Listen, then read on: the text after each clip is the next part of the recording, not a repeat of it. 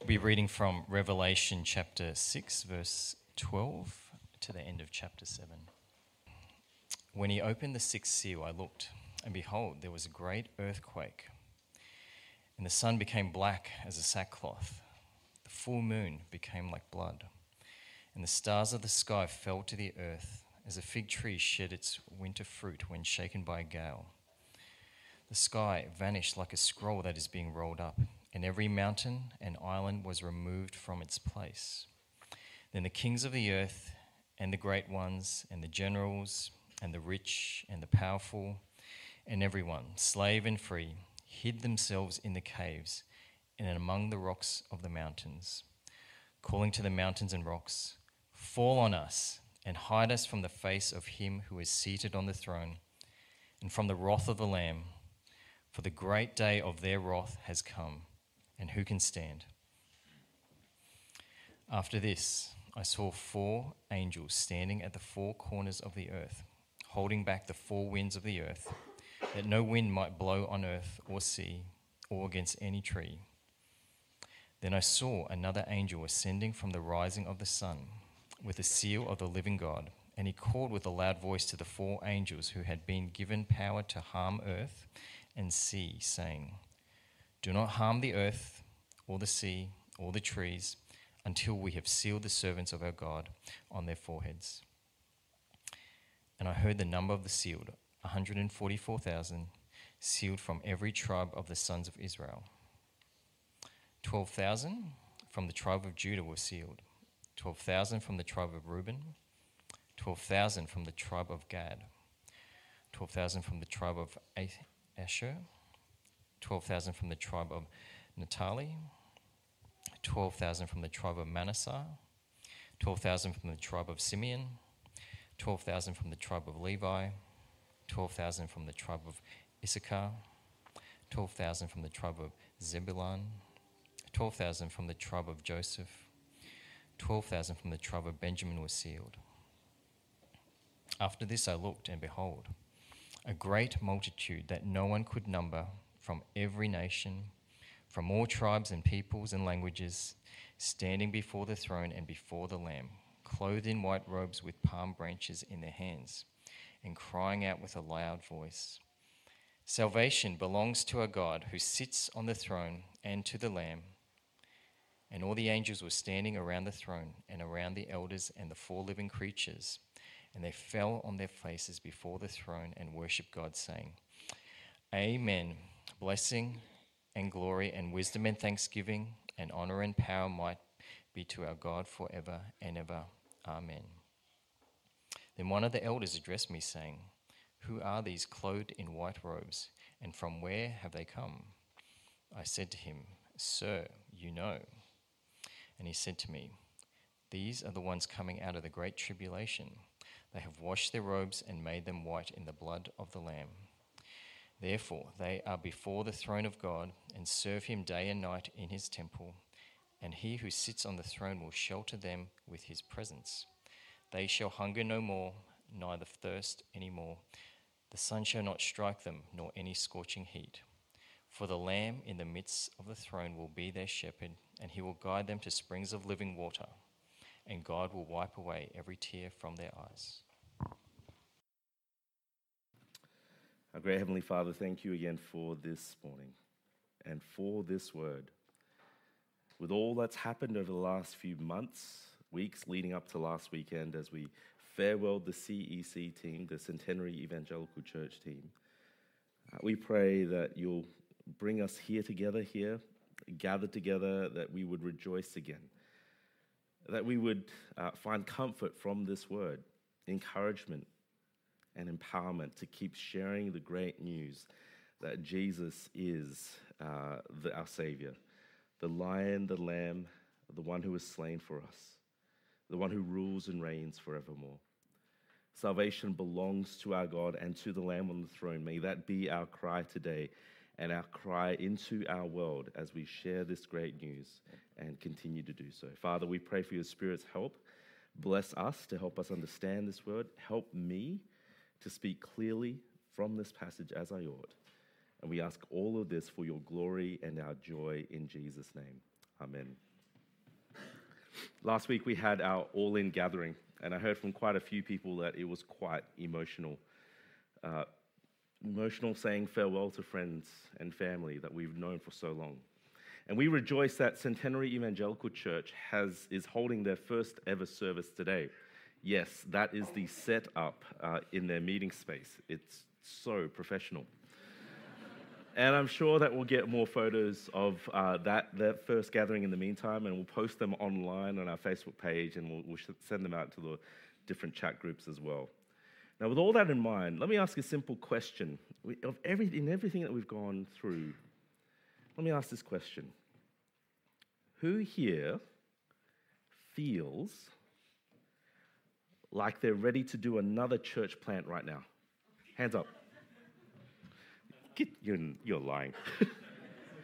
Not many of us. Maybe Jordan is, but not many of us, right? And it's understandable. It is a lot of work, right? And the goodbyes that we had last week, maybe we're not so keen to go there so soon again. So, okay, maybe not so soon. I'll be very clear. We're not planning another church plant for at least another 6 months. No. It might be a little while away. Perhaps, though, I might ask, though, when? When would we do it again? And even more importantly, can I ask, what's going to motivate us to do it again?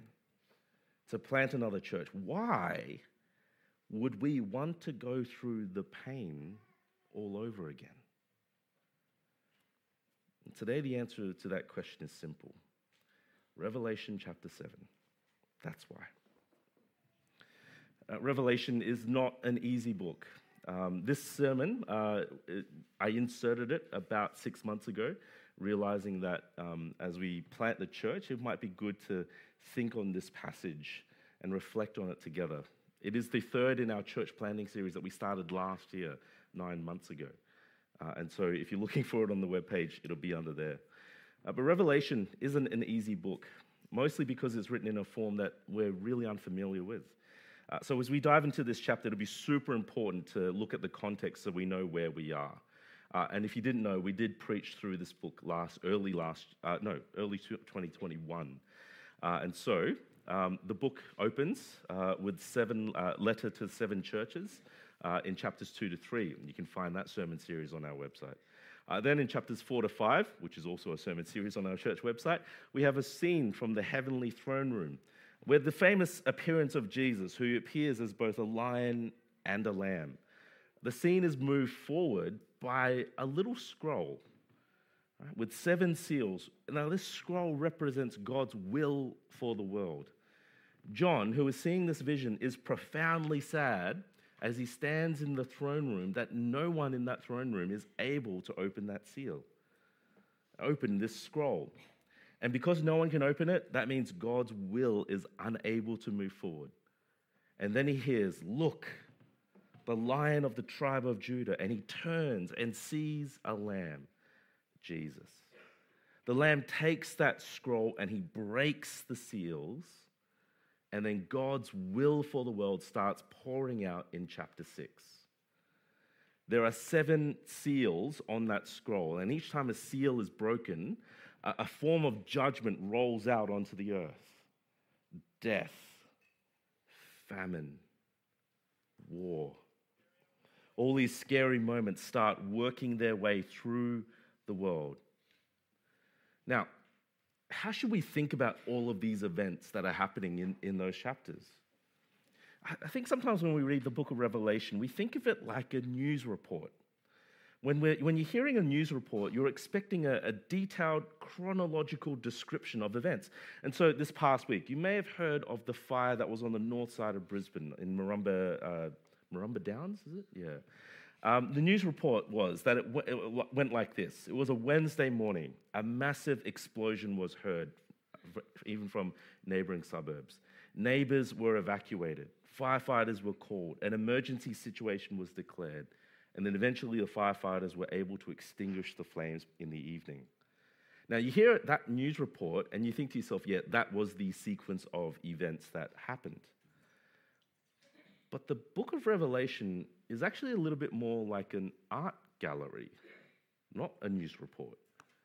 So you've got all these scenes that are just kind of stuck next to each other, and they each have their own story to tell, and they're not necessarily in a news report sequence. You can see that when in the move from chapter 6 to chapter 7. Chapter 6 sounds like the end of time.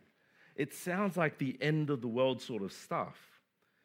That chapter finishes with a question in all of this judgment that is being poured out. This question that Chi read out for us in verse 17 of chapter 6. In all of this judgment that is being poured out, who is able to stand? That's the question. And then chapter 7 breaks in and begins to answer that question. And chapter 7 breaks in, and instead of taking us to the end, it brings us to the present, to what's happening right now. So who is able to stand in the day of judgment? Let's see what this new scene brings with us in the opening verses. Read with me again, verses 1 to 3. After this, I saw 4 angels standing at the 4 corners of the earth, holding back the 4 winds of the earth, that no wind might blow on the earth or sea or against any tree. Then I saw another angel ascending from the rising of the sun with the seal of the living God, and he called with a loud voice to the 4 angels who had been given power to harm earth and sea, saying, "Do not harm the earth or the sea or the trees until we have sealed the servants of our God on their foreheads." So we open up meeting 4 angels. They spread out across the globe, and then a 5th angel gives them one job: hold back judgment. Hold it back. Hold back the winds. Do not harm the earth and the sea. The judgments that are flowing out of chapter 6 are now held up. A pause is put to them. But for how long? Have a look at the end of verse 3 again. Until we have sealed the servants of our God on their foreheads. Who are these servants of God that the angel is speaking about? You come to verse 4 and we find out their identity. Now notice that in verse 4, it begins with John hearing something. He hears something. And then in verse 9, we read that he looked and he saw. Now, this isn't the only time these actions of hearing and seeing are paired together in the book of Revelation. Right? It happens in chapter 5, remember? When John hears an angel say, "Look, the Lion of the tribe of Judah," and then he turns to see the Lamb, the Lion and the Lamb from the tribe of Judah.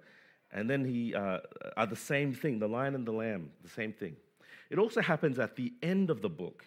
John hears an angel say, "I will show you the bride, the wife of the Lamb," and he sees a city coming down from heaven, out of heaven from God. Right? The bride and the city, again, the same thing. And that's important to note here in chapter 7 because I think the same thing is meant to be happening here. John hears something and then he sees something else, but these 2 descriptions are of the same thing. So what does John hear? Verse 4. He hears the number of those who are sealed, the number of them being 144,000 from every tribe of Israel. Now, this number is not literal, like the Jehovah's Witnesses believe. It's a symbolic number. The number 12 in the book of Revelation always represents the people of God. The number 1,000 represents a very large, uncountable number. And so 144,000 is a symbolic way of saying the total number of God's people, the totality of God's people. But remember, when John hears and sees something in quick succession, we're meant to take these things as being the same. And so John hears these Israelites, but then he sees more than just a literal 144,000 people.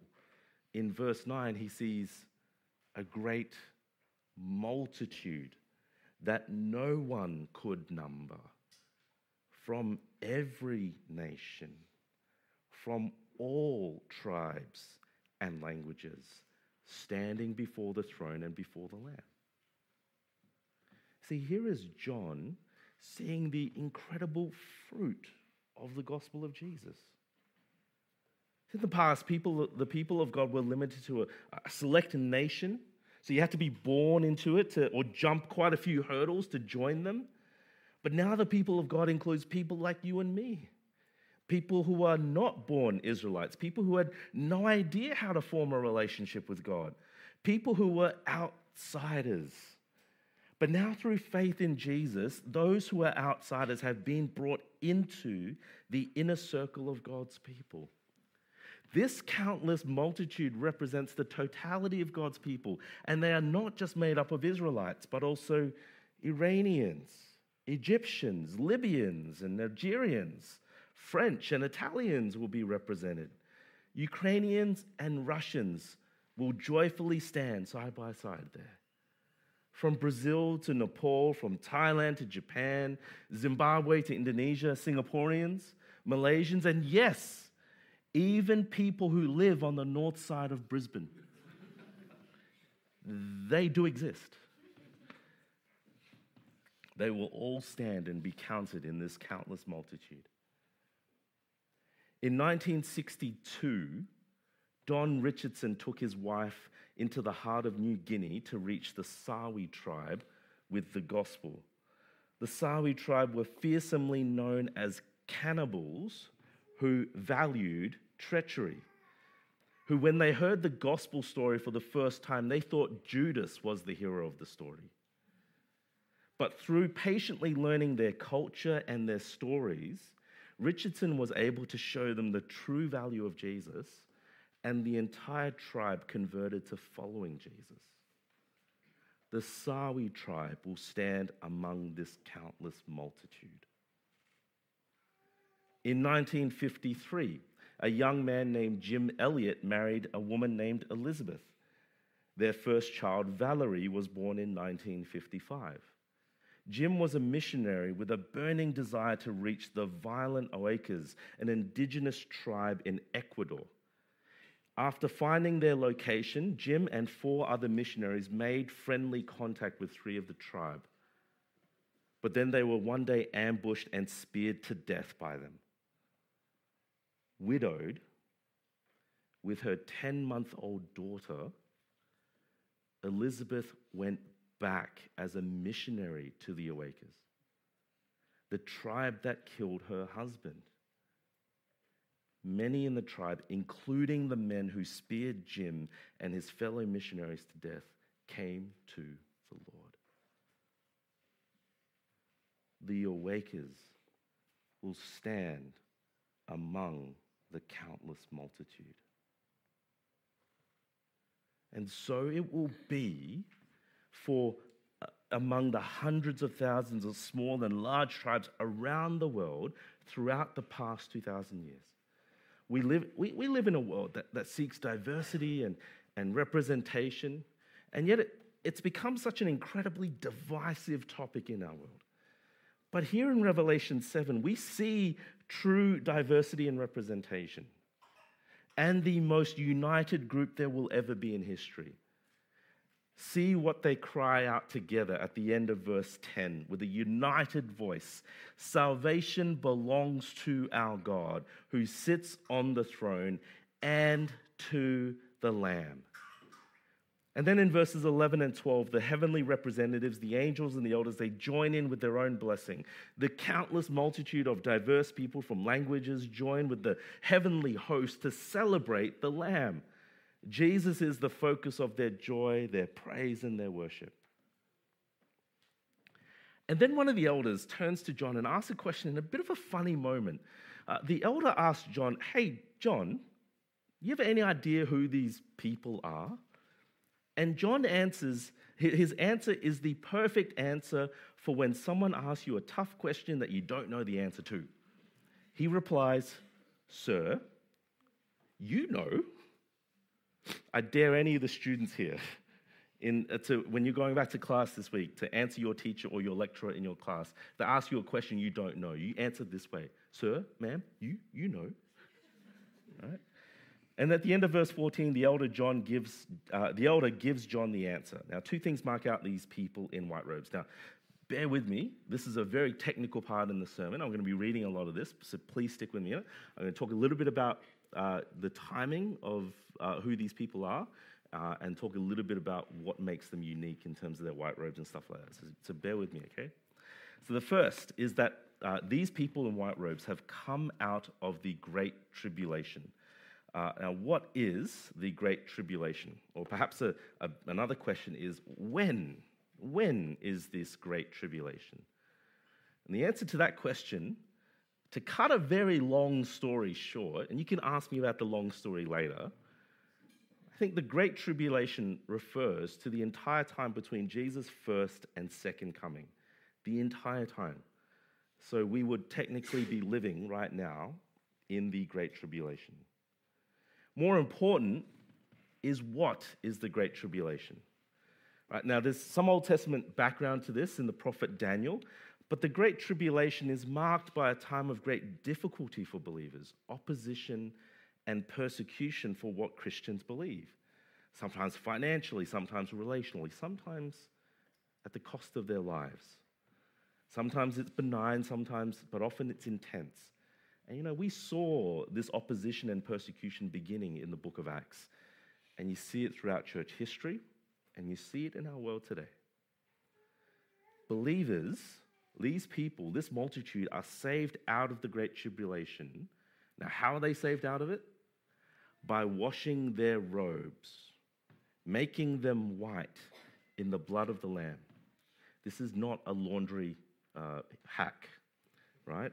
White robes washed in blood. It doesn't work, right? But again, we're dealing with symbolic language. White, the color, represents purity and holiness. People who are unstained, who are forgiven and reconciled to God. People who stand before God justified. As those who are not only just innocent of any sin or any wrongdoing, but also declared to have always done what is right. Now, how is that possible? How can anyone stand before God, not just innocent of wrong, but as though you have always done and thought what is right? And the answer is the blood of the Lamb. This is one of the most central parts of the gospel, what some people call the Great Exchange. Here's what happens when people put their trust in Jesus. Here's how God sees people legally, his people legally. Right? You are a sinner, stained by sin. Right? Now, you hear that word. Sometimes we hear that word and we begin kind of shutting off. Right? But stick with me for a second and let me ask a few diagnostic questions to see if it makes sense that we're sinners. Have you ever noticed in your life that it's marked by disordered passions and love? There are just things that aren't right in your life. You want to do what is right. You want to think and treat people well and good. But you know those times when you've acted selfishly and self-servingly. Ever had that? And then you feel that sense of shame and guilt for it all. Maybe it's underlying, maybe it's subtle, but it's there. Now, if you've ever grown up in a Catholic background, those feelings of guilt and shame can be quite familiar. But even if you haven't, you know what it's like to feel a sense of unworthiness or lousiness. And if this isn't familiar, you're probably feeling proud or you're ignorant. Right? In either case, that's where you stand before God. And because of your inherent sin, none of us is worthy to stand before God.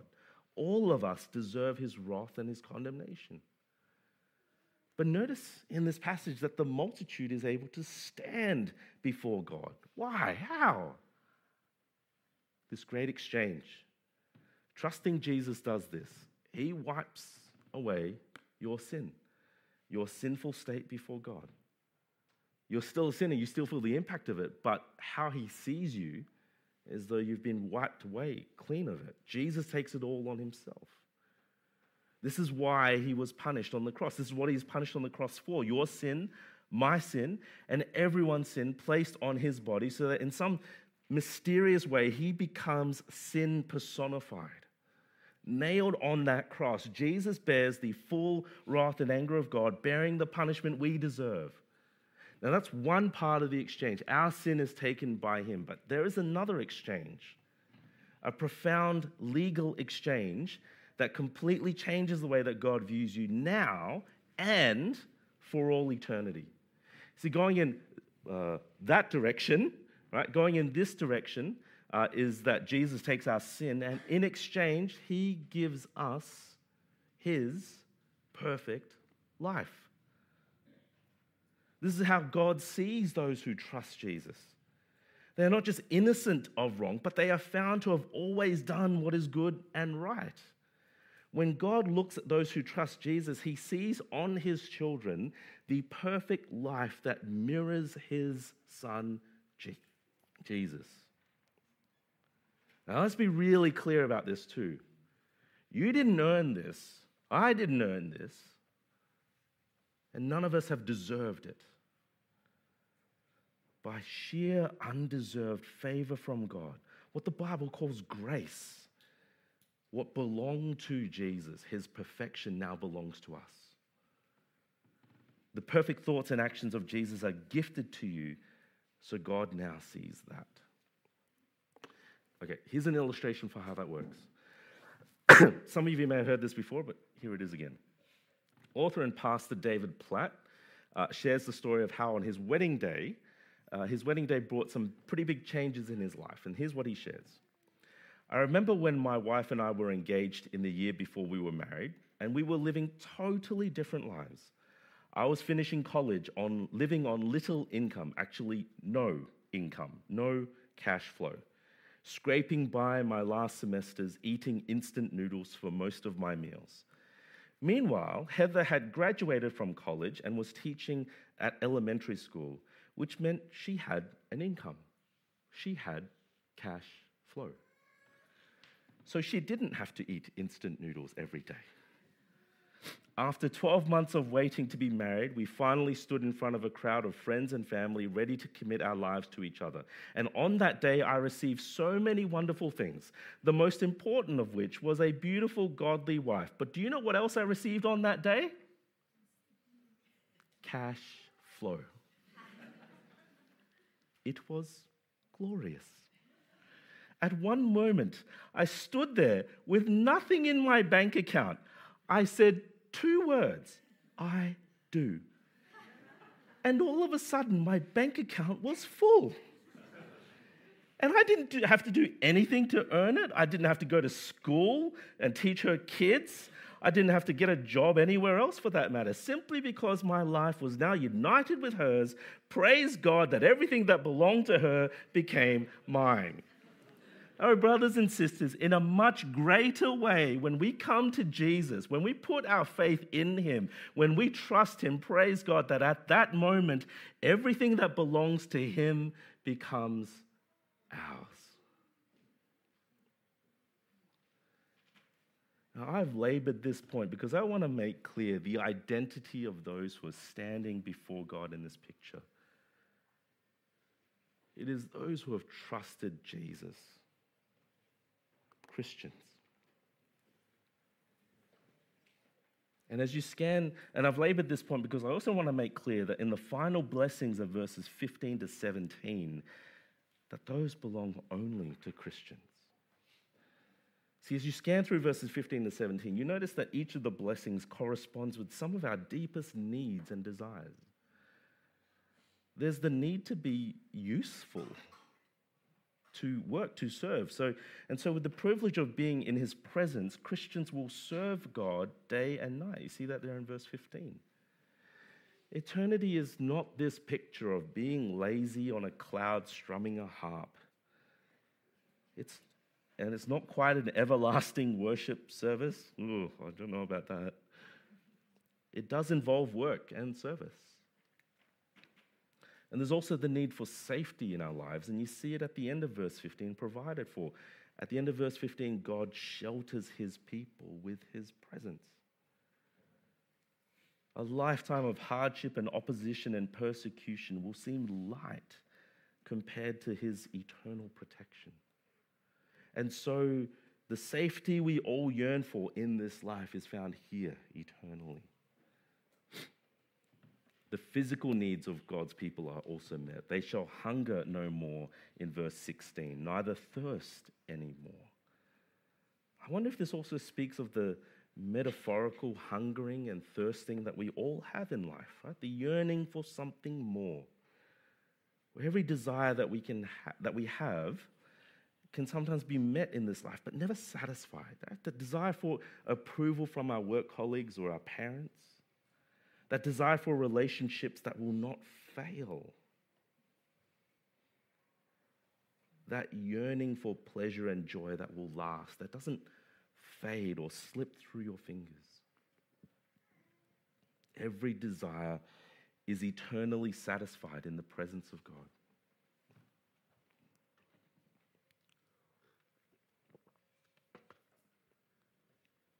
And then finally in verse 17, there is the need for guidance and love. Right? Guidance from the shepherd, the lamb, Jesus himself, who will guide his people to places of rest and eternal life. And finally, in that last line, God will wipe away every tear from their eyes.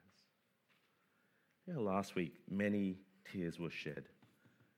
We saw that in the passage we were looking at in Acts chapter 20, Paul and the elders shedding tears in their farewells. We saw that in ourselves as we shed tears as we said farewell. And I said that tears express profound emotions that cannot be put into words. And I've been thinking a bit more this week, and I've also realized that tears express love, but they express love cut short. That's why we cry at funerals. Because our love for our loved ones has been cut short. That's why we cry when we have to say goodbye to friends who we've gotten to know and cherish. Because our love will be cut by the inability to see them regularly. Whether by choice or by circumstances, our love ends before we want it to, and we cry. That's why I don't think it's life after death which causes our tears to be wiped away. What wipes away our tears is love after death. God wipes away our tears. There will be no more sadness or crying because we will never have love cut off again.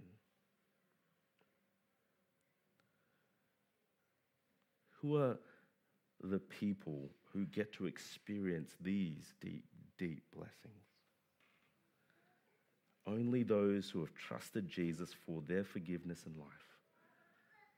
Only those who have persevered through life, trusting Jesus until the end. The whole point of this passage is to say that God is holding back judgment. He is holding back the second coming of Jesus until every child of his hears the gospel, believes, and is accounted for. So if you're sitting here and you know that your sin is still upon you, that you haven't understood and trusted that great exchange, then let me tell you, you have time to work that out, but I don't know how much time. So let me encourage you, while there is still breath in you, to find out more about Jesus. Come to the life course. Speak to Jordan at the end of this our time together today. Speak with your friends who brought you here today. Let me invite you to trust Jesus today for the forgiveness of your sins, for the wiping away of your shame, and the exchange of his perfect life for yours. Let me invite you to come and to know these blessings of all our needs and desires satisfied eternally. Now, if you are sitting here and you're a follower of Jesus, can I ask you, does this picture in Revelation 7 comfort you? Time is a funny thing in the book of Revelation. Our passage begins with angels holding back God's judgment so that all God's people can be sealed, can be found, collected, and gathered. And yet the picture of God's people in Revelation 7 also does seem to be future at the same time. Right? The in-gathering, the final gathering where God's people from everywhere are called and collected in Christ, and they get to experience his joyful presence and eternal love forevermore. And this means for us two things. First, we know this means that there is still a mission ahead for us. And secondly, we know that as long as the angels are holding back the judgment, as long as Jesus has not returned, we know that there are people who belong to Jesus who just don't know it yet, who just need to hear the gospel, to be prayed for, and who will turn to trust him. Maybe that will mean we need to get cracking on how we can be more intentional in our evangelism and our mission. Right, we've got those co-workers, we've got friends, we've got families, we've got friends at school and so forth that we're thinking of sharing the gospel with. So let's prayerfully get moving on that. Let's stop stalling. Maybe it means that we start to take our family devotional time a bit more seriously. The fathers here in this room, and the fathers to be, the fathers who want to be. Maybe this passage reminds you that your children's spiritual state is your responsibility. And if we want our children to stand among the countless multitude, we will need to take our role more seriously. Maybe this means also, as a church, we keep thinking ahead. Right, Centenary Evangelical Church kicks off today. Praise God for that. But what about the next church plant? I'm not thinking next week, nor next month, nor even next year, but when? I know that some of us are still feeling the grief of planting. For me personally, I didn't feel that emotional last Sunday. I think mostly because I've been thinking about the church plant for the last 18 months. Right? We've been planning for it. We've been gearing up. There's been a lot of changes to think through and lead through. And then I was also a bit sick last Sunday. But when it hit me? It was Monday and Tuesday. And it wasn't because I was thinking about them. They're still around. But this is what happened. This is when it hit me. It hit me when I wasn't expecting it. It's when Ben and Faith and the CEC team started leaving our ministry group chats on WhatsApp and Messenger. Ben Ho has left. Wow. Marilyn Lowe left. Nick and Loran Cheong left. I didn't think about that. No one told me about that. And it hit differently. So again, I'm in no particular rush to experience that again. But I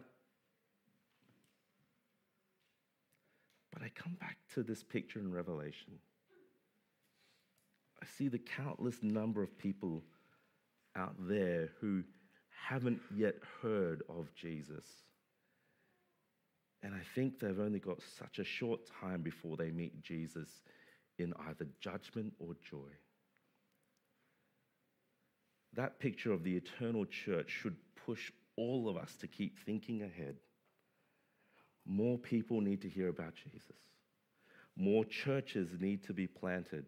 And with that comes more leaders who need to be raised up and those who are willing to serve. There's a lot of work ahead. But the eternal glory of this picture is worth it, right?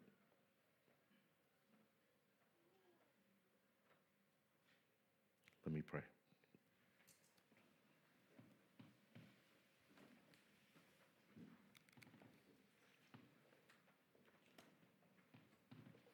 Salvation belongs to our God who sits on the throne and to the Lamb.